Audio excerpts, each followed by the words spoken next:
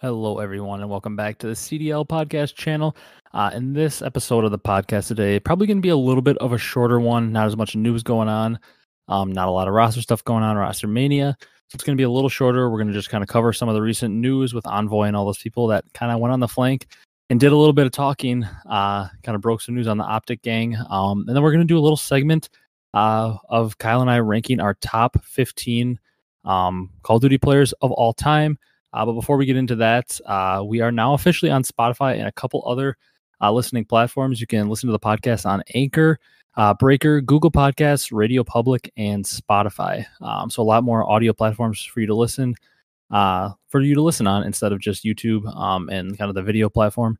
You can now listen on all those audio platforms. So go check it out and drop a follow on there if you'd like, and just another way to listen to us. So all the podcasts will also be uploaded there now as well as YouTube. So just a couple more ways for you to access it. But before we get into the real content of the day, Kyle, how you doing? I'm doing well today. Kind of coming down off of the Rostermania high that we've been on. After CDL podcast went rogue and leaked all the rosters in the span of a half hour. It feels like it's kind of an inevitable certainty now.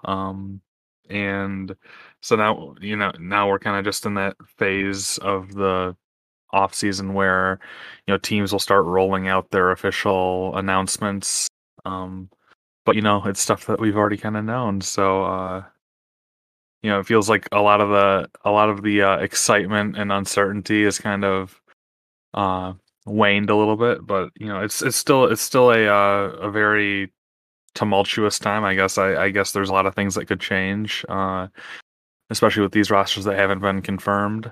But I'm doing pretty well. Otherwise, All right. I think we should just jump right into the news. Not a whole lot to talk about, like I said. First couple things we want to talk about are some things that happened on the flank. I'm sure you've heard of it. Kind of a pretty big podcast in the Call of Duty world. First one, I guess this one happened first in like the calendar timeline. Gunless went on the flank, kind of immediately following the LAG roster announcement. After that was confirmed, and he had a lot to say. It was a good episode, but he mainly talked about how in the past, especially like the last couple years when he was on the Huntsman and then the Surge, his team just didn't seem to care as much. They didn't want to put in the time, didn't want to put in the effort.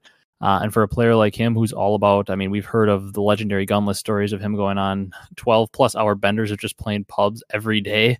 And that's how he grinded the game. He's not a big eights player besides scrims. He just loves to grind 10, 12 hours of pubs to just shoot his gun and get used to the game. And I guess his teammates weren't about the grind, didn't want to watch VOD. He said the last couple years, which is interesting to hear because like we didn't really hear too much bad coming out of the Seattle Surge camp. In terms of like team issues, it was mostly just they kind of just sucked. And the organization wasn't willing to do anything to like help them improve the team or make moves. So they just kind of were stuck there. I don't know. Do you have any thoughts on this? yeah, I mean, I guess in the kind of a broader sense, it kind of makes me think how many people are really going to match Gunless's like drive for the competition, and especially his devotion. So I hope he's not too let down with his rumored roster, or I guess it's his confirmed roster now with Yeah. with LAG. I wonder if he'll be let down again there, but I feel like him and Slasher will really kind of hammer some things out. And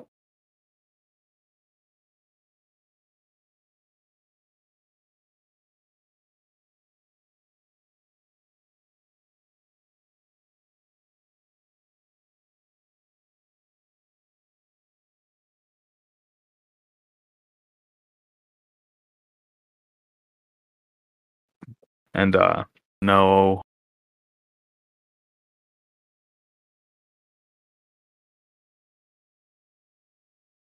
like this is the kind of the reality. The green wall and the diehards think of the organization, but maybe in the era of a hyper competitive league like we have now, it kind of starts to like really shine some light on maybe why they haven't had the success that they think they should have.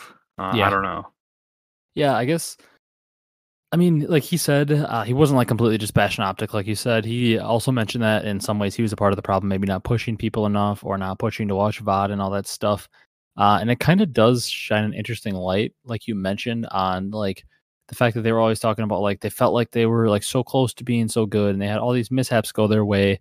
But from the sounds of it, it sounds like they weren't really putting in all that much time apart from just like kind of going through scrims. They weren't doing anything extra really, so it almost leads you to believe that that's the reason that they weren't able to actually get over that hump and kept losing in so many close ways is because they weren't putting in that extra time. And their talent can only get them so far. Like they were kind of a consistent top 6 to top 4 team in terms of finishes at the tournaments. And that kind of shows because the 3 teams that were always finishing ahead of them, whether it was New York, Dallas, Toronto, FaZe, they all were teams that we believe put in a lot of extra effort. So that's probably the thing that pushed them to the top because, I mean, at this top level, and especially among like the top 6 teams, the talent isn't all that much different. I mean, there are teams that are more talented, but the gap is pretty minuscule. It honestly probably comes down to a lot of that extra time. And like maybe that has to do with some of the players getting a little older in their career and getting paid pretty well. Cause like we heard Formal talk about on the Optic podcast, like during IW champs and during IW and like during the dynasty, he was so hungry to just kill everyone and win everything. And like, I mean, obviously that hunger kind of died out. I mean, he retired and said he just wasn't in it as much this year. And maybe that's why we see so many young players kind of coming into the league now because some of those older players have been playing forever. They're getting their salaries now. And maybe some of them, not all of them, but maybe some of them have just started to lose that passion to just like want to destroy everyone and win everything. And I mean, I can see how that happens. It happens in anything in life. I mean, when you've been doing something for 10 plus years and putting all your time into it, you might get a little burnout. Yeah, I was really when Octane was talking about like 500 or $1,000 eights chals going down back in like the Mm-hmm. AW IW BO3 days and stuff, like the heart of the jetpack era. And like he even said that Formal was the one that like he was the most competitive one in those lobbies. Like if you didn't come correct to play eights, you were getting kicked. You were never gonna play another series of eights with him ever again. Yeah, Like he was all about it. yeah, so I mean, and you know the scene has kind of moved away from wagers. I don't even know if they're allowed anymore under I the think they're technically CDL not. contracts. So yeah, I mean, unless you're doing some like private Venmo transactions or something. Yeah. um, but yeah, and we've seen a decline in eights. We've seen a decline in like there wasn't as much league play going on. I know there's some streamers that were doing league play, pretty religiously, but uh, yeah, just it's kind of gone away. Like once these players get the league minimum, or I mean, we know a lot of these like high profile players are definitely not just getting the minimum. They're making a lot. They're Oh, yeah. getting money off YouTube, off streaming as well. So I yeah, I also mean, think something that you mentioned about like the formal extra push thing and how he's pushing players in IW, like you had players pushing each other back then. I mean, I'm sure it still happens, but it happened even more because like, um, I'm sure a lot of people have heard the story, but like in IW, I mean, that was the first time we ever saw Scump really not at a high level up to because I mean, obviously all the games BO2 and before MW3, a lot of people said he was the best player. Ghost, he's amazing. AW, arguably best player. Black Ops 3, arguably best player.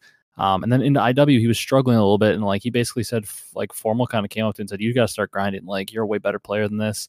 And basically Formal like wouldn't accept like mediocrity from Scump because he knew how good of a player he was, and he basically like Scump always says that like they didn't get along at the time, but like Formal like demanded the best out of his teammates because you knew he was going to go off. So it's like just something kind of interesting and a trend that we need to keep watching with the veteran players is if some of them just kind of lose that passion. But yeah, that's just a crazy turnaround to see. And I mean, it makes a lot of sense, I guess, with the whole Envoy kind of talking about just Optic not putting in the time. It's interesting for a player like Dashy to not put in the time, but that's a topic for another day with how many people seem to have complaints about his work ethic. yeah, I mean, kind of coupling that in, like you said, with what Envoy was talking about, like having to chalk scrims. Nobody was willing to call plays. It Yeah, kind that of was a seemed big one. like he was saying that all of the play calls fell to him. Nobody was really getting like passionate with the S&D calls, like, hey, I'm gonna go chal this, or I'm gonna go play this like play this corner. Like they keep flanking, so I'm just gonna wait it for it. I don't know. It was just kind of interesting in that regard. And as a SMG, you might get kind of burnt out trying to, play at a really high pace, and at the same time having to call these plays. So yeah, I don't know. It's kind of interesting with the whole like you have another guy that was a ex huntsman, uh, you know, Optic Gaming protege, and he's kind of coming back and saying that it wasn't all like sunshine and roses over there. It was kind of it wasn't really the greatest, but he said that he definitely learned a lot there, learned how to be professionals from T2P, and how to handle all the criticism and the fame that came along with being in such a high profile position. Yeah, and talk about a tough situation. Dewey mentioned how like the day that he found out he was getting dropped, he was looking at houses in the Dallas area with his girlfriend. Um, And this can kind of transition us into our next little piece of news we want to talk about with the 100T roster being confirmed. Obviously, we talked about the roster in the last episode of the podcast. We don't need to get into too much detail on what we believe they can do, but the roster is confirmed. Octane, Kenny, Draza, and Envoy. Kind of going along with that whole Envoy looking for a house in Dallas, though, and why he can't anymore, even though most teams are in that kind of Dallas-Fort Worth area, is it sounds like from Octane's video and him saying he had to move and like some rumors going around, it sounds like the Thieves players are going to be moving to LA to play from the facility and stuff for scrims. And it sounded like they were all moving out to LA if they could, which is something pretty interesting to me. I mean, obviously, we're not expecting the CDL season to be online this year. We're hoping that it's all on land, but kind of interesting because we know a lot of players complained if they had to play from the West Coast, especially like Slasher and Kenny was one of those guys. If you remember Texas Kenny at Modern Warfare Champs, they complained about having to play from LA a lot. So interesting that it sounds like they're going to have to move. You got any thoughts on that? Yeah, I mean, the only way that Octane is going to put himself at a competitive disadvantage if it was, for scrims or whatever, is if he was like, told in no uncertain terms that the league would be like all of the competition would be on LAN, and I don't think Nade Shot would have the guys move out to LA. No. If that's actually what's happening, if he knew that the league was still going to be, online in some capacity, because Octane just bought a house in Dallas. Yeah. And I mean, like I only reason I know that is because of his like YouTube content and stuff. But you have Envoy, who was, I think he's probably still in an apartment right now, but he was looking for houses. Thankfully, found out early enough. Right? Yeah. I mean, before you sign a mortgage or something like that. And then Ken is probably still in Dallas. We would imagine. And Draza, I don't know. If somebody has a GPS on Draza, you can let us know where he is. But I think he's from Alaska, right? Alaskan assassin. I don't know where he lives now, though. I would imagine he was down with the like the Frisco Dallas contingent of players. But yeah, I mean, I would hope that this is positive news that we might be headed to a return to all LAN competitions. But I guess that'll be announced in due course. Yeah, I feel like people kind of skipped over the fact that they kind of like hinted that they were moving to LA or kind of even mentioned it because, yeah, to me, I would agree. That would mean that they must have some information, which I'm sure obviously they have a lot more information than we do, but that must mean they have a little bit of information thinking that the full season might be on LAN if they're willing to go out to LA.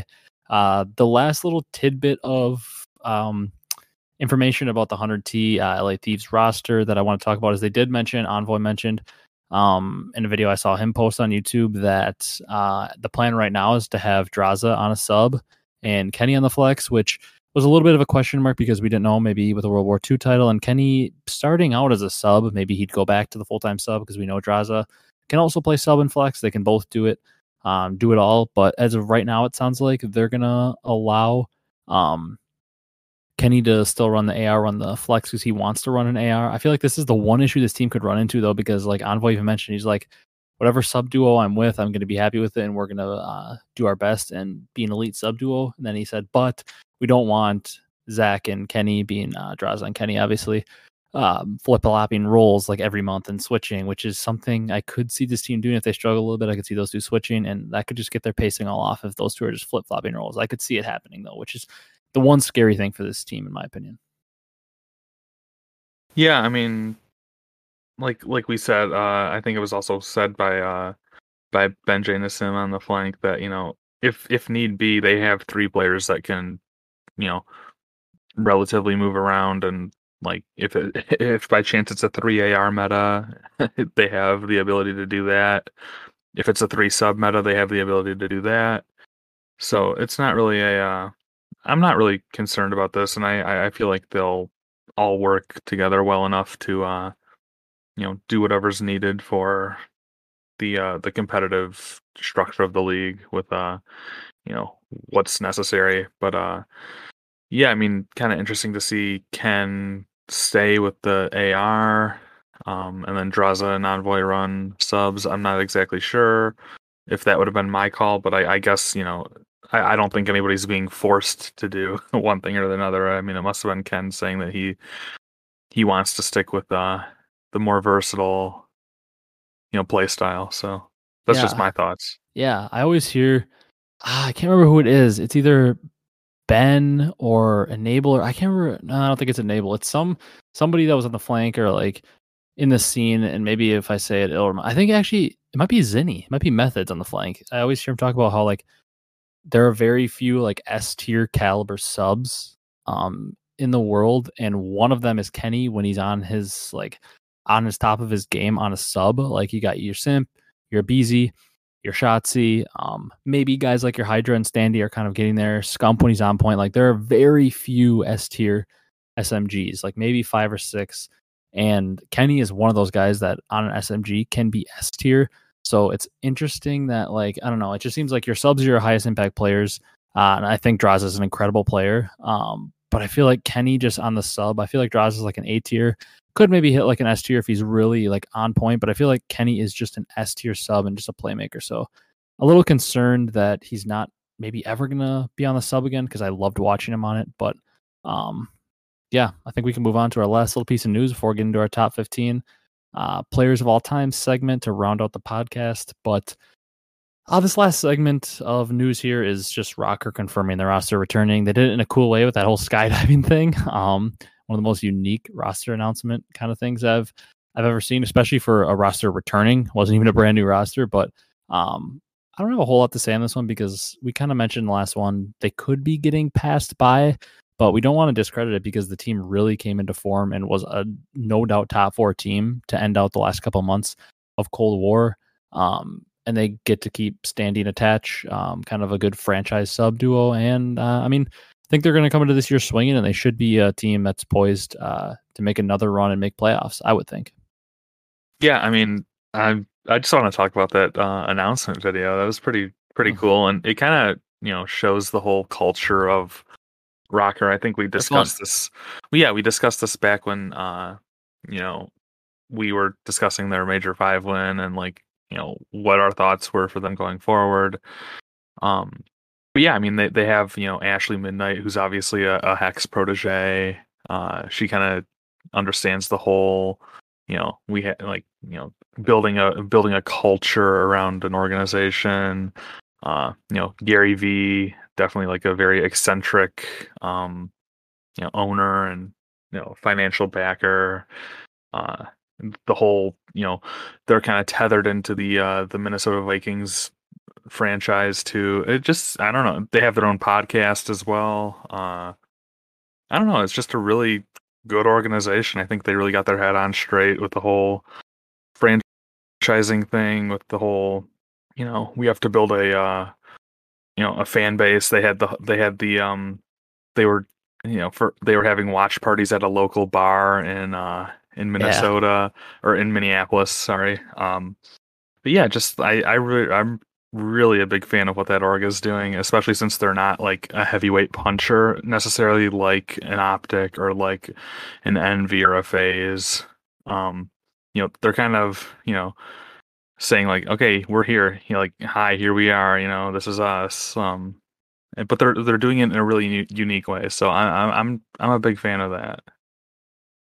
Yeah, yeah, I 100% agree. I don't really have anything to add. I think you hit everything I wanted to say. Just a really truly first class organization in the CDL. Like one that if I was a player, obviously you've got your Optic and your Thieves. We're kind of like the flagship orgs that everybody wants to play for, but that's more because of their history and their popularity. In terms of just purely orgs that you'd want to play for, I mean, I think Minnesota has got to be right up there at the top. Like they've given me no reason ever to believe that they do anything to mistreat the players, anything. They seem like they're really putting in an effort to put out content, which is important for the league and help grow it. Just overall, a first class organization. But if you're ready to get into our next segment, I think I am. Hey, I am more than ready. All right. So for this segment, we are going to be listing our top 15. There's just with the recent phase win and how those guys might factor in, that's potentially 3, 4 new players cracking the top 15, top 10. So I thought it was kind of a little more fun to do a 15 to kind of like see where we like rank those guys and slide them in here because now with them having 2 rings, there's a chance all 4 of them could be in people's top 15. But we're basically doing this based on like total wins, rings, actual like skill in the game, intangibles like leadership, and like how much they contribute to teamwork on a team and communication, all that stuff, like anything that goes into the game.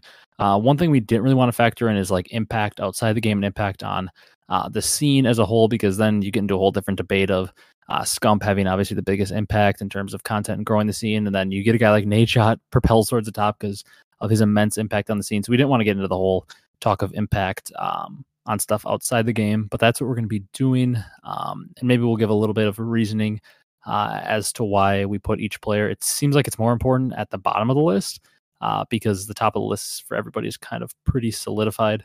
And also, one other thing we factored in is longevity. If people have been doing it for a lot longer. But I have a little mini list of honorable mentions. I don't know if you have one, Kyle. Otherwise, I can just list mine off real quick. I'm sure we have similar names on the honorable mentions, so if you want to go ahead and list those, that's good with me. All right. I had you might have a couple of these in the top 15 because I feel like there's a couple you could have towards the bottom. But in my honorable mentions, I have Merc, uh, Octane, Zuma, Gunless, Celium, and Enable. Um, Kind of the reasoning is the same for pretty much all of them. Merc basically kind of was into retirement. He played AW and BO3, but didn't have much success in either.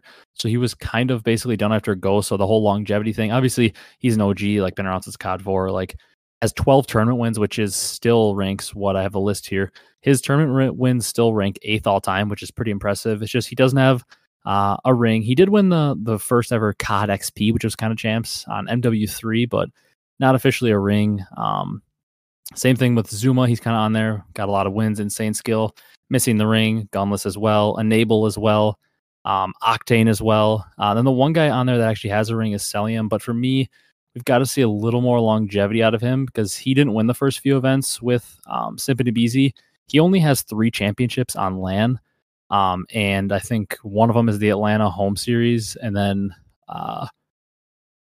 one is the champs in this year's Cold War, and then one is a major this year. So he's only won lands in the CDL, no CWL championships or anything, and only has 3 LAN championships overall. Obviously, I think he's going to crack the top 15 all time. I just want to see a little bit more longevity out of him, I guess. I mean, I'm not saying skill-wise he's not top 15 because I certainly think he is, but he's kind of the one guy with a ring outside the top 15 that I think will get there, but just need to see a little bit more. You agree with those? Yeah, I mean, definitely. I mean, those were none of the people that I had in my top 15, so I'm glad that you mentioned those guys. Definitely some issues of longevity with guys like Merc. I mean, but he's such an OG. I'd almost put him in my top 15 for his casting. Yeah. But Yeah. but that's kind of besides the point of what we're going for here. And Enable, definitely a staple of the scene. He's kind of continued into his content creation Talk with about longevity. 100 Thieves. Yeah, for sure. Yeah, but I generally agree with those guys. I'm sure there's a bunch of other people we could put in. I guess everyone's an honorable mention at some in some regard, but I if mean, you're yeah. especially Yeah. guys like Zuma and Gunless and Octane. I mean, if Zuma ever comes back and then you got Gunless and Octane, if any of those three ever win a ring, they're instantly into the top 15, in my opinion. Because Octane, Zuma, Gunless, skill wise, are top 15, and they just don't have the ring. So, and also none of them like what we've got like Octane with like 7 wins all time, Gunless with 6. So they don't have like a ton of wins all time either, which makes it. I mean, Enable has 9.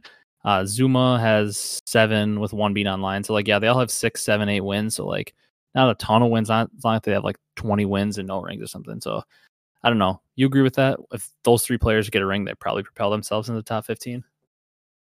Oh yeah, for sure. I mean, I'm ready to put Octane as a top 10 if he gets a ring. Oh yeah, Zuma, I don't know if he'll ever come back, but definitely has the pedigree to be a top 15. Gunless right there with him.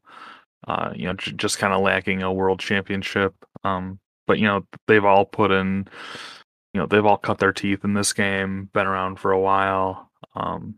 So yeah, I mean, I'll definitely be more than willing to shuffle a few names around here if one of them gets it done.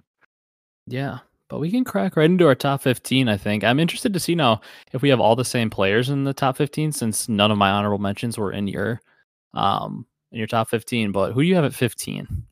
I have Attach I do as at, well. at 15. So I know you probably have more of his career stats, but obviously he has the Denial Esports ring Mm-hmm. in Advanced Warfare.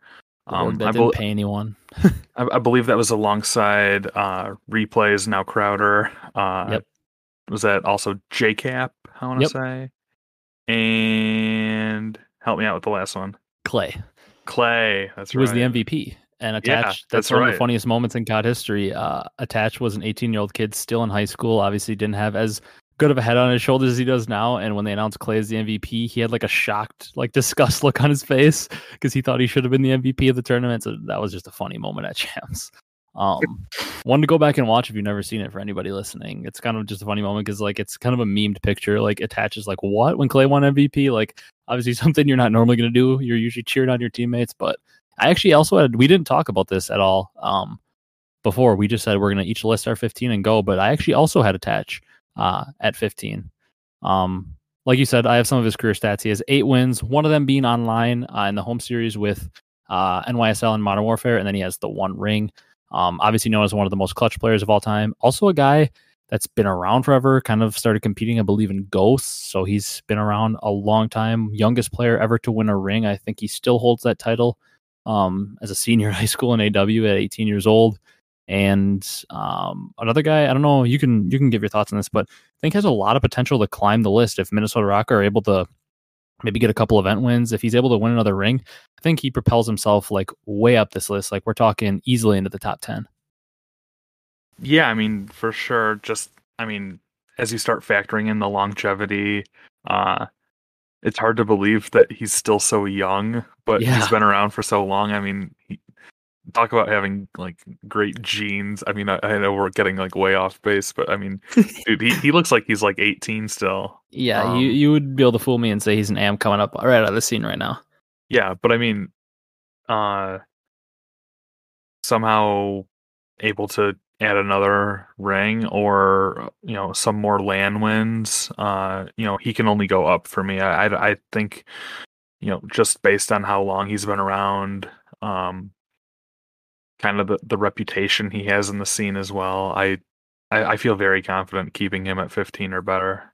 Yeah, I agree. We can move on to 14. One thing I'll say though is I'm interested to see how as this list goes along because we've talked about it before. But if you're a newer listener, kind of tuning in and hearing Kyle and I talk for the first time, I've been like a huge competitive Call of Duty fan since like the Black Ops 2 days, and Kyle is a little bit of a newer fan. He kind of really fully got invested into things. He played Call of Duty for longer, but got fully invested in like MW. Would you say, Kyle? Yeah, that's when I started following after So franchising.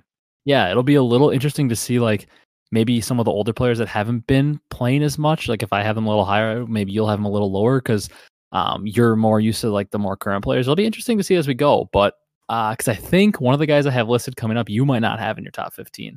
But who do you have at 14, or you want me to go first this time? If you can go first if you want. I have a player that I don't think you like very much at 14, but I have John there at 14.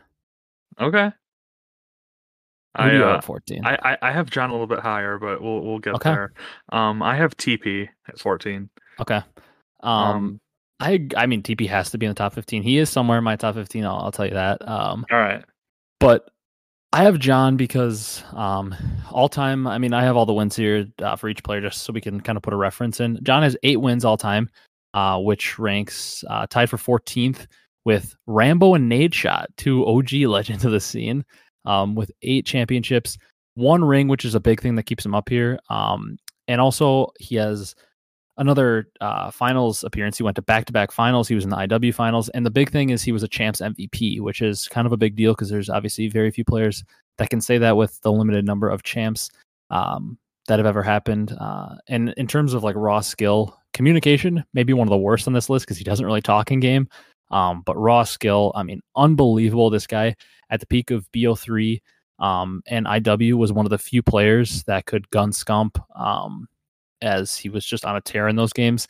And in BO3, he outshined Scump. Him and Apathy by far outshine Scump in the Black Ops 3. Kind of ended the season, last couple events. And John is just an all-out deserving player. I think maybe some newer fans have a sour taste in their mouth because they saw him this year and were like, this guy kind of sucks. But man, it's kind of like a boomer talking about Michael Jordan or any of those older athletes. Like, you need to see this guy play in his prime. He was unbelievable. And longevity, he was playing since Black Ops 2. I mean, and still kicking this year. So the longevity is definitely a factor here.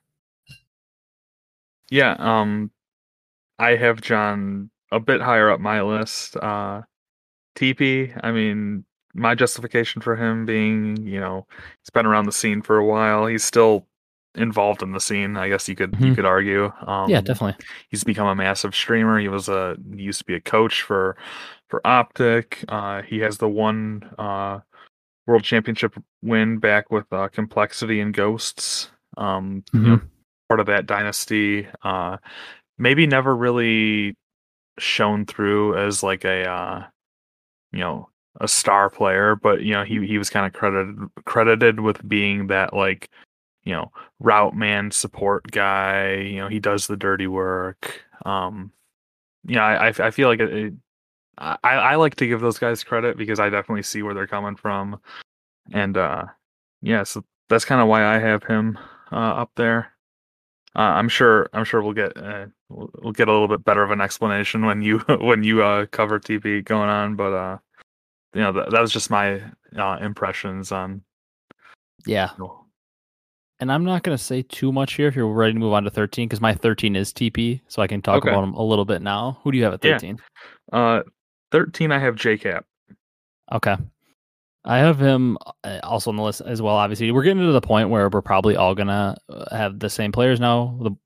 It's just a matter of what order because now you're kind of the bottom like 5-ish is where it's kind of like interesting to see who you work in. But I have TP at 13. I'll talk about him a little bit here. You talk about the One Ring, obviously part of the Cole Dynasty. He has actually 16 wins all time, I believe it is. I don't know if this list on the COD Esports like fandom page is completely accurate because it's saying here that Aches has 17, but I remember Aches was on the chase for 20, and I believe COD Champs World War II was his 20th win. So I don't know if this is fully accurate, but on here it says TP has 16 wins. I believe he actually has 17. I'm not really sure, but 17 wins ranks him as 6th all time, which is pretty insane. And one key thing that I think gets so underappreciated in the Call of Duty scene is glue guys. And he was like the first ever like just glue guy because he was on a team with I mean BO2, Crim6, Karma, and either Clay or Karma, whoever he's playing with, and then Crim and Aches. I can't think of 3 more hot-headed players. And TP was just the calm, cool, collected one that was the glue of the team, did all the dirty work because all 3 of those players just wanted to be superstars and kill everything. And TP didn't care. He would just drop his 0.9 to 1.1 somewhere in there and just do all the dirty work. And he never got the recognition because people only look at the KD, especially back then. And so, oh my God, Aches had a 1.4. Like, this guy's the best. But TP had his 0.95 and 2 minutes of hill time in every hard point, couple flag captures, planted every bomb. he was just the man OBJ wise, like the original kind of OBJ player. So I think he deserves some props. And I've got him at 13. Yeah, for mine, JCap, back to back, 2015, 2016, and AW and BO3, ring winner. He's continued on now to be the current coach of LAT. I mean, there's also, people talk about him being like the best player back in Black Ops 1. Take that for what it's Yeah, worth. sweatband Um, JCap. yeah. So, I don't know. Just I felt like he definitely had to be up there. I think anybody with 2 rings should be on the on the list. But 100%. yeah, I mean, I kind of just slotted him. It was kind of hard when you got down to the bottom part of the list, like where I couldn't really stratify people. Maybe if I had like you know a few days to go through and like systematically grade out points for like stats or something. I was just kind of going more on like what I felt in the moment. I'll So say a big note for JCap's career, because I obviously have him in my top 15 net somewhere, is he made every finals of Jetpack Champs. AW, BO3, he won them, and then IW, he took second. That's a big note to make. I mean, people say Jetpacks had the highest skill ceiling, and JCap, who a lot of people like to just kind of slander his name and say he wasn't that skilled, but was just a smart in-game leader. I mean, he made the finals in the 3 CODs that we like to say have the highest skill gap, so that's something to note for him. But you ready to move on to number 12? yep. Okay, so for number 12, I put a BZ at number 12. Okay. I went a little higher with him. I have Slasher at 12. All right. My reasoning for a BZ, I've seen him win 2 rings. I guess I went back and watched VOD on Black Ops 4, but then obviously saw him win Cold War ring.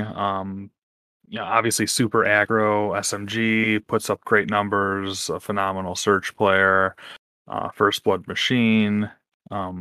He kind of plays the duo, or I mean, he does play the duo to Simp, who's like the higher skill slayer, I suppose, if you want to kind of put him in boxes like that. But 2 rings speaks for itself, in my opinion. A BZ had to be somewhere.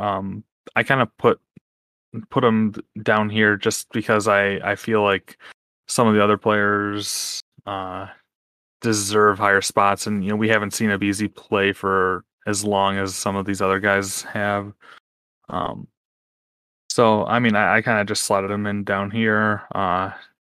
Not some, maybe tomorrow I'd have him at number 9 or something, or 8. I don't know, Yeah. but that's just where I felt like putting him tonight. Yeah, I'm not going to talk about him a ton, but obviously he has to be in the top 15 because I do have him later, so I'll kind of give my thoughts on why I put him where I did. But I put Slasher here at 12. He has 7 wins all time with a ring, obviously, and has that Black Ops 4 second place finish, has the IW second place finish. So he's been to 3 finals, and just overall a super good in-game leader. I know people have some issues with the way his leadership works, but he's always the leader on his team, and he has led a lot of teams to a lot of finals and a lot of deep runs in tournaments. And when Slash is on a team, you know the team's going to play correct. And in terms of skill ceilings on ARs, he's got one of the highest skill ceilings. He's got, personally, in my opinion, one of the coolest event wins in COD history. That AW Columbus event, where he teamed with, who was it? Parasite, Aches, Slasher, and Doug. What a team. They played the Optic Dynasty. Well, I guess not Optic Dynasty technically, because they had an H-Shot still, but they had to beat them in 2 best-of-5s with Aches having like 10 plus stitches in his right thumb. Like the Michael Jordan flu game, basically. Aches was out there. And they had to win 2 best-of-5s. They did it with just a weird team: Doug, Parasite, Slasher, and Aches. And just one of the coolest event wins ever. That one always sticks out in my head when I think of COD events. It's like one of the few events that, if you've never seen it, you got to go back and watch that finals. It's a crazy double best-of-5 final, and Doug made the MVP play, which just makes it that much better. But I've got Slasher 12, 7 wins, 1 ring, one of the best leaders of all time. That's basically my explanation for that one. You want to move on to number 11? Yeah, let's go on to Number 11, who you got there? I have apathy there. All right. Uh, I have Arcides. Okay. He's coming up on my list, but so I'm surprised. I actually thought you were going to rank apathy a little lower, but I'm happy that you didn't because I think I might have ranked him too low personally. Because I think he gets so much hate on his name, and if you're a newer, I mean, people that technically started watching about when you did in franchising probably thinks apathy is just awful. If they just kind of have just been watching the last 2 years and don't go back and look because I mean, he truth be told has been pretty bad the last couple of years, but he has 7 wins all time, same amount as Slasher. He has 2 rings and is one of only 2 players, along with JCap, to make 3 straight finals. He made the finals in BO3, IW, and World War II, obviously winning 2 of those. And once again, one of those guys that if you ever want to see one of the highest skill ceilings we've ever seen, Black Ops 3 Apathy in Stage 2 playoffs and champs. I used to say this to my friends, like when I'd watch his YouTube videos, if you didn't like know he was a pro player, I literally would think he was hacking with how straight his shot was in Black Ops 3. One of the best shots I've ever seen. Dude's skill ceiling at his peak was absolutely absurd, and it's sad to see that he got stuck in kind of a bad circle of players because I still think he has that skill ceiling, but he never may get to show it again. But I've got him at 11. Yeah, I'll just briefly rationalize my Arcides pick. Kind of similar to Abizi. 2 rings. He's been around for a little bit longer than Abizi. But really came into his own on that United squad. Once he was surrounded by by Clayster, and uh, he was kind of enabled with playing with not only his brother, but also with talents like Simp and Abizi as well. Yeah. But he's proven himself over the last few years into franchising. I feel like he was one of the true shining stars that was kind of unsung on that Huntsman Optic team in Modern Warfare. Um, kind of sad to see him go from that team. I felt like he really could have provided a lot to that team going forward, but needless to say, he went home to his sons with Simp and Abizi on the phase, and had one of the most dominant seasons. Say what you want about the partial online. Um, that they showed up when it mattered, and you know he wants to build that dynasty down with phase. I really think that it's a great I feel like he can only go up on my list too. He's another one of those players that's already like, 2 rings speaks a lot for itself. So I'll just leave it there. Yeah. Yeah, definitely. So number 10, I've got a player that you've already listed here, so I'll just say right away. I've kind of given my rationale for it, but I have JCap with his 10 wins, 2 rings, the 3 straight appearances in every jetpack game. Not too much to say here. One of the by far smartest players of all time, and wins and 2 rings and all the appearances. Actually, he has 4 finals appearances too because he lost the Black Ops 2, Black Ops 2 champs finals to Haggy and Karma and those boys. But he ranks in at number 10 for me. But not too much to say about him because we've talked about him. So who you got at 10? So this is probably the most controversial pick that I have in my top 10. Um, and you're gonna hear this name and you're gonna say, how can this guy be ahead of guys like Abizi, Arcides, Attach, the likes of those in my list? But I have Parasite, What? and and the reason being his longevity. Oh, I Um, got some problems with this one. I That means that means you have one of the players that I think is a no doubt player off the list. so Oh anyway, my god. I don't know. I decided to add a little bit of spice in here. I don't know. I was kind of feeling it. Obviously he's won 1 ring back in Ghosts. He's continued. I mean, obviously there's a lot of slander on his name. There's obviously there's a whole laundry list of reasons why he shouldn't be a top 15 player. But I'll give you him in a second. all right, I'm ready. But yeah, just I don't know. I feel like he's stayed around for so long. Even though he's been in challengers for a number of years now. I'm not exactly sure if I would pick him tomorrow, but I was kind of just and maybe this is where some of my naivete in the competitive scene comes into play. But yeah, I don't know. I'm ready to get slandered and bashed. So let's hear it. So I was thinking about putting him at 15 all time, but I don't see a way that he's ever better than Attach because Attach has 8 wins. Hagee has 9 wins with the one ring, but he hasn't won since Advanced Warfare. Um, and that game came out in 2014. It's about to be 20. He hasn't won in 7 years in a pro event. And also, like, I would say longevity definitely is a thing with him. He's basically been around since Black Ops 2, but he hasn't been consistently in the pro league since Black Ops 3. Uh, IW, he was like in and out. World War II, he wasn't in. He was with Ghost Gaming outside of it. Black Ops 4, he was in and out of the pro league. Kind of only got in because Midnight Esports wanted to buy big names, so they just like threw Hagee a spot and they didn't win it all.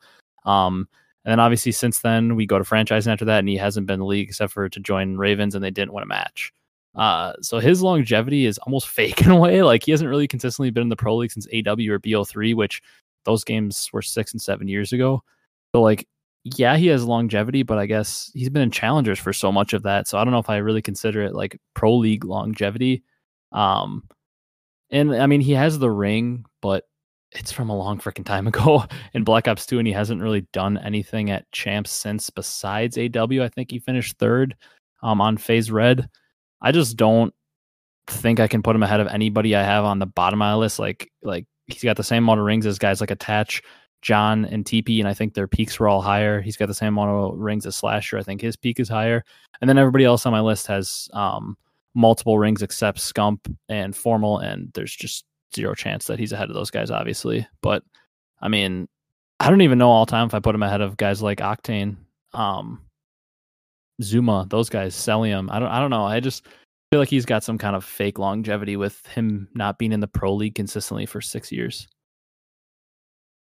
All right. Well, I'm really excited to hear who, because obviously we're gonna have one differing name now going forward. I just am. If you have aches off your list, I don't know what I'm gonna do because I don't think anybody else on. You've listed everybody that I have kind of below. Mhm. And obviously the whole Optic Dynasty's got to be up there. Otherwise, you're insane. Mhm. So I don't know who the heck you left off, but I'm intrigued to see. All right. Well, let's continue on. Please leave your comments down below. Verbally or verbally insulting my pick. I would greatly look forward to It's hearing all of okay. your It's not rationale. as horrible pick because at least he's a world champion. Is like he's won what his 9 event wins rank, tied for 10th with Big Timer and Enable. So like at least he's up there and wins. And like I can see a world where you put him around like 15, like I said, but I don't know, not for me. But at 9, I've got a player you've already said. I have Arcides there at 9. He's got 9 wins, 3 of them are online, but the 2 rings is the big thing. And longevity you might question for him, but he's been consistently a good player. He won his first event. His first event he ever competed at was Black Ops 3 Champs. Won his first event in IW and has been consistently a top player since IW, and that's a pretty long time. That's what IW, World War II, Black Ops 4 into MW into Cold War. So about 5-6 titles he's been one of the top players at. I think that's enough longevity, and he's got 2 rings in that time. So I definitely deserving to be up here. But I also think you could put him at where you had him at, like what 11 or 12. I think the phase players are the most immovable players, the Simpa BZRCDs, because there's so many ways like you can argue they're way at the top because of just pure raw skill, and you can argue because of longevity they're a little lower. So they're the players I'm willing to be most flexible with. But I have RCDs at 9. At number 9, I like that rationale. I mean, it's kind of hard to unless you like look back at Arcides. It's like I don't know. It's almost like his career really started taking off in Black Ops 4 with the E United team. That's definitely where he like started winning at a high clip, I guess you could say. Yeah. They're so hard to rank. You can put them anywhere. Yeah. Well, for my number 9, I have Simp. Um, Okay. 2 rings, Black Ops 4 Cold War, part of the phase, emerging dynasty, I guess we could say. Mhm. Came in, he didn't turn 18 until like midway through, uh, Yeah. Black Ops 4. If that kid could beat in BO3, oh my god. He was Yeah, absurd. they drop JCap to make a roster spot for him too. Yeah. That was the So whole when JCap and Clay were like blocked each other on Twitter and didn't get along. yeah, so shouts to JCap, who's already been mentioned on this list. But yeah, I mean, immediately came in. They won. They won stage 2. Is that right? And then they won the They won like no, Thieves won or London. They won it like Anaheim or something like that because Thieves won yeah. London. They took second at London in his first event. They lost to Thieves in the finals of his first event, Hmm. and then they won the next event, and then then they won stage 2. You're right, Yeah, stage 2, yeah, and then champs. and then yeah, because they won the last 2 events of the title, I recall. Yeah, he has only miracles from the Hagee team and BO2 rivals his start to his career. Right, and then obviously he's been touted as like one of the best players to ever play in only like not even three full titles, which is really saying something. Uh, you know, we mentioned a lot during the year that he just doesn't make mistakes. He's a really his shot is super straight. Uh, I don't know. He's just such a prolific slayer with an SMG. Like I don't know. It's just Yeah, wild. I mean, talent wise, you can make an argument he could be one potentially, but Right, it's right. just a longevity factor. Like if he would just stop playing tomorrow, which I really hope that doesn't happen, but if he would just stop playing really early, maybe you wouldn't be able to put him right at the top. But like I said, I'm not gonna ever really argue against Arcity, Simp, or a BZ being towards the top of your list, unless they're like number one, because they're just so fluid right now with where they can go on this list. It just all matters on what you factor in. Yeah. I don't really know if I need to keep rationalizing it. I know he's gonna show up on your list at some point, so Yeah. we can continue on. All right. Number 8 is the guy that I swear if he doesn't draw off your list, if this was like first taken out with Stephen A, I'd walk off the set. Number 8, I have Aches. All right, I have him a little bit higher. Okay, thank God. I thought you were about to leave him off the list and I was about to lose it. He has COD Gamepedia says he has 17 wins, but unless my brain is playing tricks on me, I swear that it was a big chase for him because like at Seattle, at the CWL Seattle event in World War II, he made it to the finals with right after EG made their roster change to bring in to drop Nameless and Enable and bring in Assault and Silly, I think it was, to join him in Apathy. I think they picked up Assault and Silly were the 2 free agents. And then they made the finals, and I swear he was like going for number 20, and they lost that event to Rise and Slasher and those boys. And then I swear World War II Champs was his 20th win. But anyways, I think he has 20 wins and 2 rings. One of those guys that, once again, if you started watching COD recently, you'd probably think he sucks if you didn't look into the history at all. But in terms of Black Ops 2 and Ghost, he was arguably the best player in those games. He even won an event in AW, had a good finishing at champs there, kind of has a lull during the jetpack era, but still was able to make those highlights, knocking out Optic from AW champs and Black Ops 3 champs. And then obviously going into World War II, wins that champs ring. But it's pretty crazy to think that he won like one event in AW and like one in World War II, and he still has 20 wins. That's how dominant he was at Black Ops 2 and Ghosts. One of the greatest of all time that just gets underappreciated, and one of the best of all time in terms of entertainers in the scene. I mean, this guy was like Optic's kryptonite, and he made Call of Duty fun back in like the glory days of Call of Duty when it was like the Green Wall versus Aches. It was one of the best storylines. I don't know if a storyline like that will ever be beat, but I've got him at 8, one of my favorite players of all time, if you couldn't tell. That's good. I have a guy, 2 rings, Apathy. Okay, this is a respectable placement for him. I can't argue. Yeah. BO3 World War II definitely has not had the success as of late, and Nope. it would really be a shame if he wasn't able to find his way back into the league for at least one more year. I really hope he does. Just I hope so. Yeah, I mean, you already discussed on all of his like, you know, statistics and event wins and stuff. Yeah, I mean, just yeah, back in like the BO3, like watching some of his old VODs and stuff, just unbelievable with the Raw you know, talent. yeah, with just like obviously like the movement was just on another level with like the advanced jetpack movement mechanics and stuff, but just some of the plays that, players like him were able to make and stuff was just kind of wild. And just kind of calls back to an older day in the scene. So maybe some nostalgia factor too. Uh, but yeah, that's where I have app. Okay. I'm ready to move on then, and I'm kind of ready to just jumbo my 7 and 6 together because it's the tiny terrors. Um, I have a BZ at 7 and then Simp at 6. And you can spend a little more time on your 7 and 6 if they're like newer players and stuff. But my 7 and 6 are BZ and Simp. We've talked about them enough here. Like I said, if you want to put them all the way down at 11 and 12 or something, I don't have an issue with it. I'm not going to provide an argument for you because um, it all just comes into play how much you factor longevity.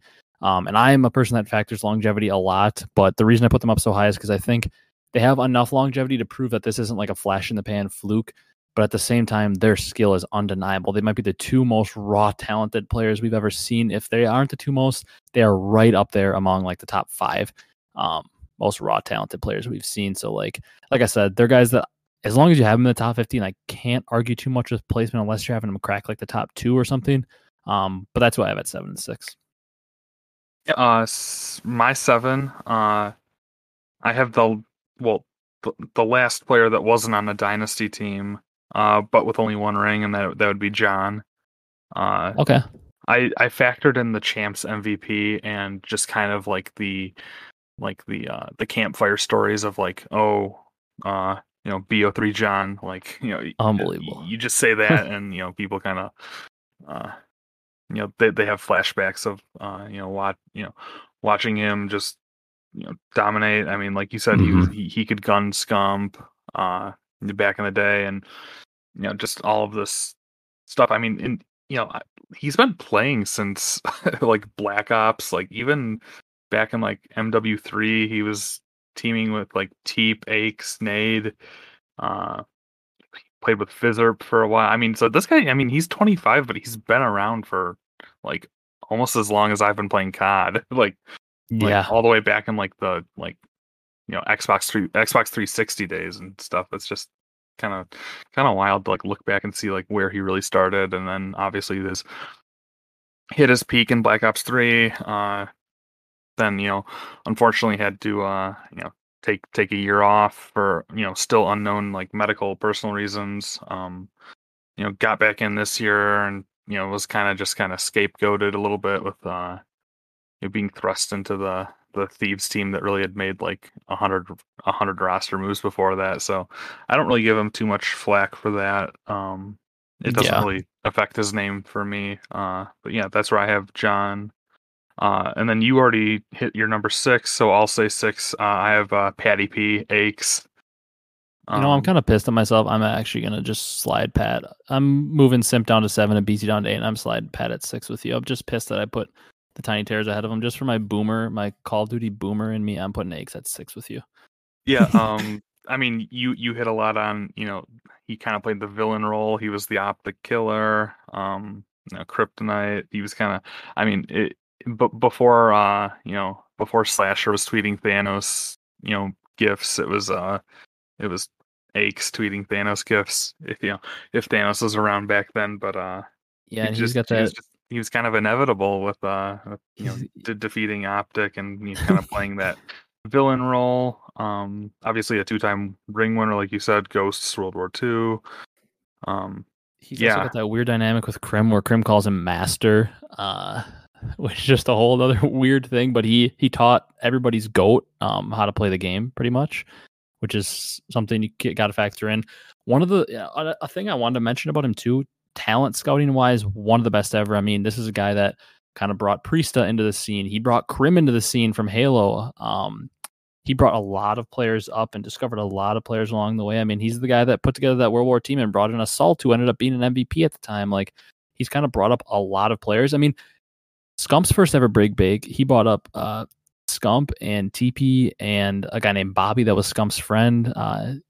He brought in a lot of players into the league, like one of the best talent eyes we've ever seen, in a guy that is so deserving of the 6th spot. And if you're one of the newer viewers to the CDL and you don't know why we have Aches so high, please go back and watch Aches highlights. They're unbelievable. And also, if we're talking legacies, he's got like my favorite legacy of all time. His story is like my favorite in the Call of Duty scene. You ready to move on to number 5, though, we're at? Yeah, so we're into the nitty gritty top 5. I think we'll, we probably have similar slottings for this. But for my number 5, I have Formal. I have Formal as well. So the player you left out of your top 15 that I didn't have is I had Slasher. You didn't have Slasher anywhere, did you? Right, I did not. For some reason, I was thinking you were going to have one of my top 7s out, like Aches or something. But I guess I just realized now you had Slasher out. So but we had the same 15 players, except for I had Slasher and you had Parasite, right? Yep. Okay.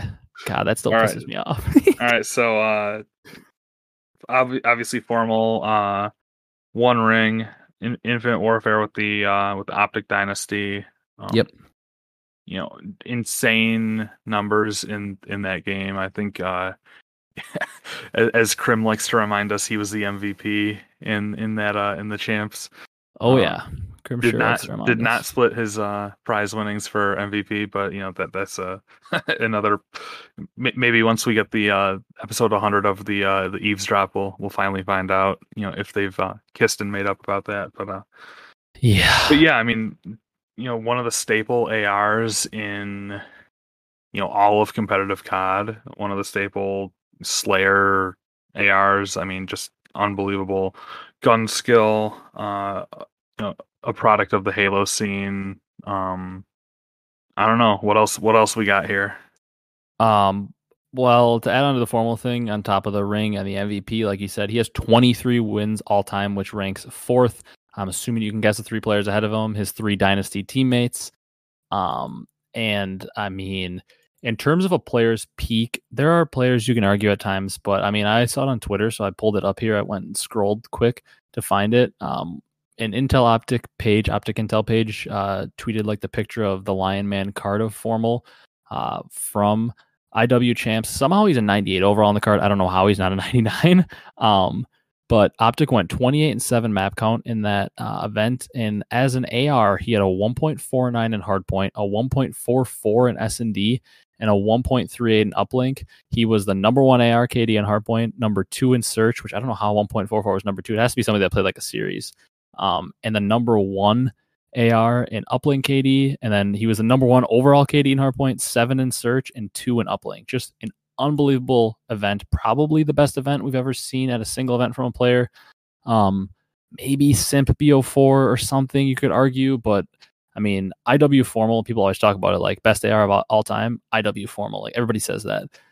His peak was absurd. Like you heard him talk about it on the Optic podcast. If you watch that recent episode, like the dude was in killer mode and didn't care who was in his way. All he cared about was winning. It ruined his relationship with teammates. He cared so much. But I mean, he's got to be in your top 5. I feel like he's the most flexible player in the top 5 in terms of where you can slot him, because I kind of think him and my number 4 player are 2 players you can switch around. But for me, it's the rings that really played a factor. So moving on, I've got Clay at 4. And the 3 rings, he has 4 less wins all time than Formal with 19, although 3 of them are online. So kind of play that in, whatever you want. But he's got 3 rings. Yeah. My number 4, I have Scump. Okay. The 1 ring is kind of holding him back from my top 3. Okay. So obviously, if we were just purely doing this on, the top 15 players and then factoring in like what their out of game legacy is, obviously Scump would be like by far and away number 1. No one else would even be close. 100%. As we've seen Scump grow older and, out of the, we get further removed from the IW ring, I I've started to appreciate what he means to the scene a lot more. And obviously he hasn't been hitting the peak that we saw him hit in IW and back in the day a lot as consistently. We saw a really big flash of that at Champs this year. Just his play in back jungle Yeah. is still, Yeah. sticking out really. Like I can just like I can vividly see it in my mind right now, like him just like bobbing and weaving around that boulder, and Yeah. I don't know, just um, and obviously being a sub in this high, I mean, just truly one of the elite S tier subs we've ever seen in the game. But I could definitely see him. If he is able to get one more ring, man, I You don't can know. argue. You could That argue would. he's way up there. I mean, I would be willing to put him really close to one, if not one. But Yeah. uh, yeah, that's just my thoughts. I will say too, there's the talk about like greatest sub of all time, kind of Simp and Abizi approaching that. I know they have more rings than him now, but the big thing that still separates Scump as the GOAT sub for me is 29-8 tournament wins. Scump has one online win. Simp and Abizi have 3 apiece, so that's 28-5 in LAN wins, and that's gotta count for something. I mean, I know they have one more ring, but 23 more LAN tournament wins. That's gotta count for something for the guy, and the fact that he's been up there as a top sub since MW3. I mean, we are talking a long time ago. Like he's been up there for over 10 years as a top sub. I still don't have him yet though, so I'm going to get into a little bit more about him later. The thing I think that I really appreciate for Clay, and I mean, obviously the 3-1 in rings, one being online, so take that with whatever you want. The 3-1 rings over formal is what kind of has Clay edge out formal for me at the 4 spot. And the other thing is the fact that Clay won an event in AW, and then he went a very long time. There was like the whole streak of over 1,000 days, like over 3 years of him not winning until BO4. And then he wins the playoffs, the champs, and then goes into MW and wins back-to-back champs. Just kind of a story of resilience. And like, I mean, he's the oldest player in the league. He goes, and as he's still the oldest player in the league, he ends up not winning for like 3 straight years. Like, a lot of players would have quit, and what has he done instead of quitting? He's just gone out and won 2 more rings since that drought. Like, just resiliency out of Clay. Maybe the best IGL in my opinion. I think. I mean, obviously, I don't have as much knowledge on that as players that have actually played with him and played with other players. But from the outside looking in, he seems to be the best IGL in my opinion, which says something. Because IGL, while it might not be a mechanical skill, it certainly is a skill. So I have him at 4, but at 3, I think you're going to be a little surprised. I have Karma at 3. All right. Well, I have we're kind of like flip flopping places on the list. I have Clay at 3. Obviously my top 3 will all have 3 rings. I Yeah. felt that was only fitting. Yeah. So all the reasons you said for Clay, we don't need to rehash it. AW, BO4, MW. Like you said, I really value his in-game contributions, not only with gun skill, but with kind of just he's like the quarterback. Like if there was Yep. one like most important position in sports, it's the quarterback. But for Call of Duty, I feel like nobody embodies that quite like Clay does, which is why I have him at 3. I mean, and one note about these top players, I mean, if you're upset that I have Karma at 3 instead of 2, or you're upset that Kyle might have Formal at 5 like I do, like a little lower, like we are nitpicking between goats here. Like if you think that Formal's up there at 4 and Clay's at 5 and Karma's 1 and Crim's 2, like nobody's really gonna argue. I mean, we are nitpicking goats here. It's not like we're like definitively saying this player is better than the other. Like we're just kind of giving a very close opinion. Like this is really nitpicking. It's like when you argue the top players in any, they're all goats in their own right. It's just a matter of kind of what you feel in your heart, I guess. Yeah. All right. So let's. You said your number 3 is Karma. Yeah, I have Karma here. He's got, like I said, these are all according to COD Esports Fandom, the COD Gamepedia wiki page. So like, I don't know if they're 100% accurate because I feel like a couple of them are wrong, but according to this, Karma, who's retired, I still can't believe it. There's rumors, hey, his wife Holly was saying everybody try to convince him to come back. So maybe he's thinking about it. I hope he is, because he can still compete. But he's got 24 wins. Obviously, the 3 rings. The first player to get to 3 rings. Also, the only player with 3 LAN rings, which is kind of a big deal. I think there's like at some point since I guess he technically, he didn't compete at NW champs. I think he almost has a 50% win rate at champs. And the AW, because he won BO2 and Ghost, and then AW, he was waiting for Nadeshot to leave. So he was on a team that had no chance to win. So it's kind of a fluke. He didn't win that one. Then obviously doesn't win Black Ops 3, wins IW. So at that point, he was 3 for 5 on rings, and then didn't play World War II. And then BO4 finished top 3, so he was 3 for 6. MW didn't play, yeah. So I believe he's 3 for 6 on rings.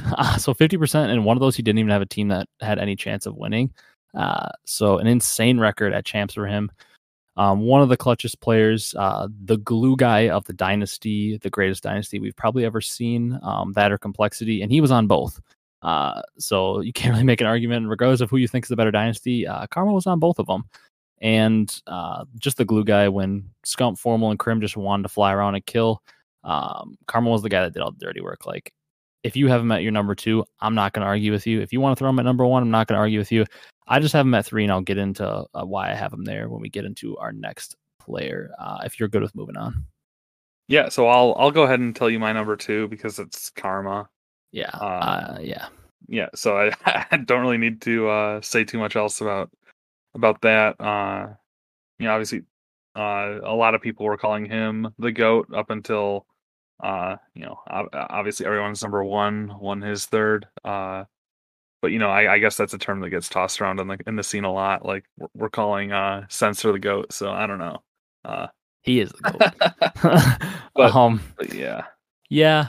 At number 2, I mean, it should come as no surprise. I obviously have to put C6, Crim 6, 1. So number 2, I have Scump.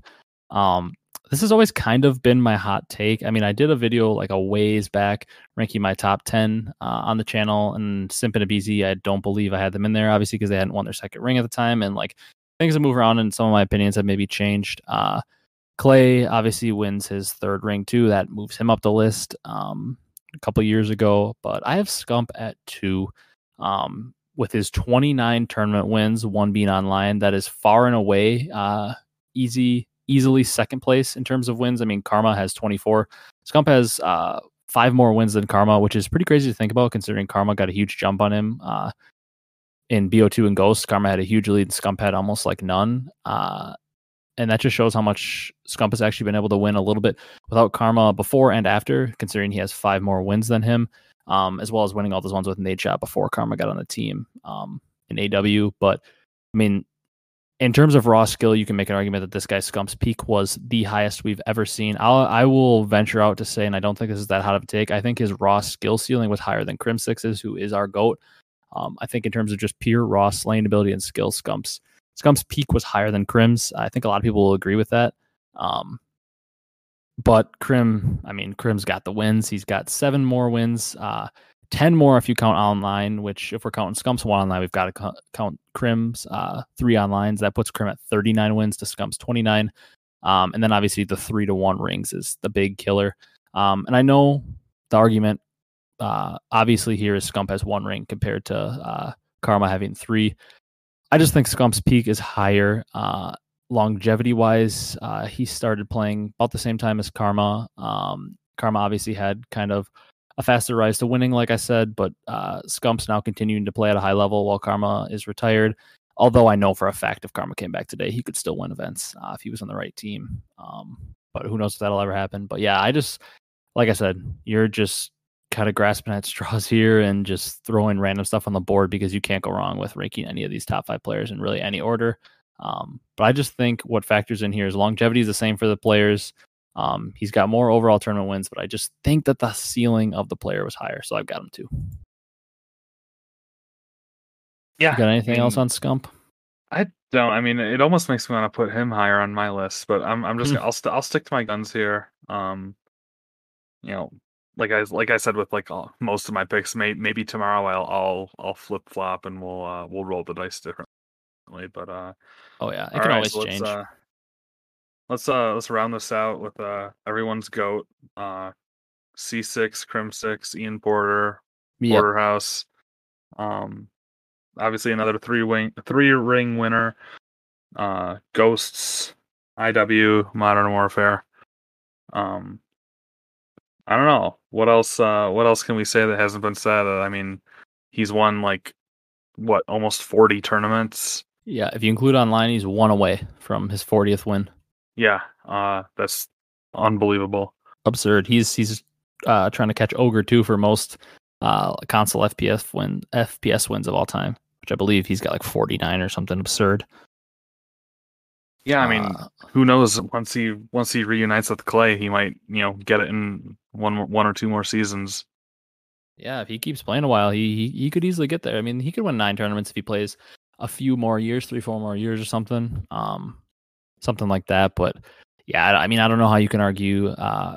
For a little bit there, you could maybe throw Karma ahead of him before Krim had won his third ring, because obviously Karma was the only 3 ring player and had a similar amount of event wins to Krim. He was right up there with him. So like there was the argument there to be made for Karma over Krim, and people made it for a while.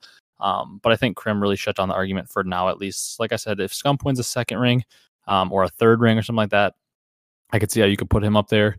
Um, I don't see a way that anybody besides Scump in the near future could pass Krim, um, because Karma's obviously retired. If Karma were to come back and win another ring, he could pass him or something. Or if Clay was to win another ring, but now it seems like if Clay wins another ring, it'll be with Krim, so that won't help him pass him at all. But like Formal's retired, so at this point, I mean, the only guy that can really pass Krim is Scump. Would you agree with that? In the near future, I'm saying. I mean, guys like Simp and Abizi, RC Celium, they could potentially pass him like in a long time, but near future, I mean, Krim's got this on lock unless Scump starts winning a couple more rings. Yeah, I would say that it's probably another 2 years off of somebody really going on a tear. Um, I don't know. I mean, just even I think this is a part of, like, especially the longevity sake starts to play in. I mean, I could even see a world where this phase dynasty now wins another ring in Vanguard, and we're still not putting them in the top five. Yeah, Um, which is just crazy, but it's just like it's so hard. I mean, to put them up there because it's just like you want to see more, but like at the same time, you're sitting there saying you want to see more, but the dudes have 3 rings. How much more do you need to see? You know? right, and but at that point, it more or less just becomes like they've got to continue to win more like events, because I don't think the rings are necessarily going to push them over the top, given like the current state of like there only being 12 pro Yeah, the rings. Yeah, teams. they're a lot different now. Or, Maybe or that's why it's in my head like that. yeah, I mean a ring is a ring. I'm not I don't want to take anything away from Oh anyone. no, no, But coming through an open style bracket with 32 teams right, and I compared mean to 8. playing on like the Bravo stage, where you literally have fans like a foot behind you, just like I don't know, it's just a Yeah. different environment.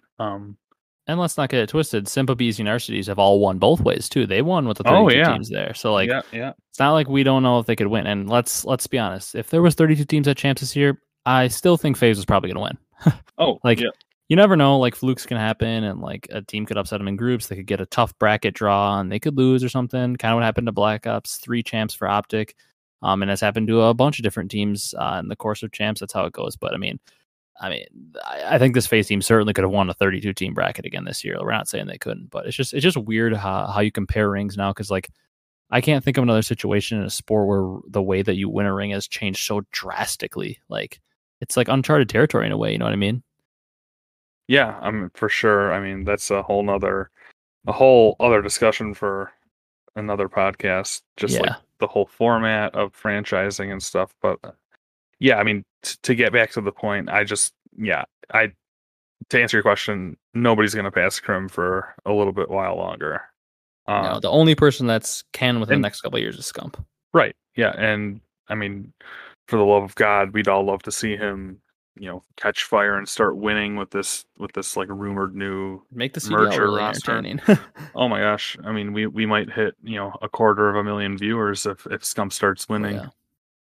I mean, like us. Let's for the CDL's sake, let's see like a Crim versus Scump champs final. Could you imagine that? That would also include Clay and guys like Dashy. I mean, the viewership on that would be insane. Crim going for ring number 4. I mean, that'd be one I'd want to watch. That'd be a fiery matchup. I would probably want to be there. Oh, I mean, as long as everything's settled down in the world and it's a good location, a good time of year, I'm hoping to go to the next champs, and I hope. I wish there was the back to 32 teams, but I hope it's at least some good matches next year, and I'm interested to see if Crim can ever get past. It's gonna be a long time because even if guys like Simp and Abizi end up kind of competing for it, or even Arcides is up there as well, like they're gonna have to win a ring or two more. And I mean, at this point, like if you're including online wins, Simp and Abizi are 31 event wins behind Crim. Like that is absurd to think about. 31 events. They might not have even attended that many events in their career. Well, Like no, I mean it's just absurd. Yeah, it's just the reality of the state of the competitive scene. Yeah, it's absurd to think about, but got to the top 15. Podcast probably went longer than we wanted it to, but I mean, I think we had good discussion, so I think it's worth it. But you got anything to add on before we kind of wrap it out here? No, I think we really we hit on a lot of things. I guess maybe some people will convince me to put Slasher in for Parasite in my top 15 next time. Oh, you got to get Slasher or Merc or somebody in there instead of Parasite. I mean, heck, throw Sellium in there. I don't know. It's not disrespect to Parasite either. Like he legit can be in your top 15. I just wouldn't have him at guys like Attach or TP or any of those guys. But yeah, I mean, he definitely can be in your. He's a ring winner, so he's one of those rare company guys that can be considered from it. No, obviously, no disrespect to Parasite. I mean, the dude's been around forever and is a heck of a player. And I'm one of the people who's the biggest advocate to get him in the scene. I mean, Paris is going to throw and not have a roster anyways, so might as well let Parasite build a team. And the dude's gone through every adversity possible. Who knows? He might turn him into a playoff team. So obviously, that whole segment, I was just like in shock because you had Parasite up there, and at that time, I thought you were eliminating Aches, so my brain didn't know what to do. I was about to walk off the set Stephen A. style. But yeah, Parasite is definitely a player that I probably honestly forgot to include in my honorable mentions. Like you definitely can throw him up there. He's deserving of being towards the 10 to 15 range for sure. But if you got nothing else to add on, I'm ready to wrap this out and kind of start preparing topics for next week. Yeah, let's wrap. All right. So obviously, if you guys are watching this on YouTube, be sure to leave a like, comment, and subscribe. Obviously, especially on this video, I want to see some comments about your top 15. If you don't want to give a top 15, maybe give us your top 10, or list us a player. If there's somebody that you think should 100% be in the top 15 that we didn't include, tell us why. Maybe you'll convince us to change our list. If you love Kyle's Hagee pick in the top 15, let him know, show him some support. If you think he's crazy, tell him to take it out. We just want to hear what you guys have ranking, because obviously our lists are not definitive. We are not the end all be all on Call of Duty knowledge. There's a reason podcasts and videos like this can get made, because it's a never ending debate. That's just a fun thing to talk about. And you're probably never going to get a person that's 100% right, because it's all opinions for a reason. But comment down below your thoughts on that. Your thoughts on the news we talked about earlier in the episode. If you're on Spotify or Google Podcasts or any of the new audio platforms we're on, appreciate the support. If you could drop a follow on those platforms, that'd be awesome. We're trying to grow the audio form of this podcast as well, so you can consume it in as many ways, and ease of access becomes easier. But we're very excited that it's on those, kind of a step in the right direction for the podcast. We thank you for the support recently. It's been great. The last podcast is probably the best performing one since me and Kyle started doing it together. So thank you for that. But this has been another episode of the CDL podcast. Thank you guys so much for watching, and we'll see you in the next one next week with hopefully more confirmed rosters and stuff to talk about. If you've got any ideas, drop them below. And thanks for watching and listening, and we'll see you in the next one.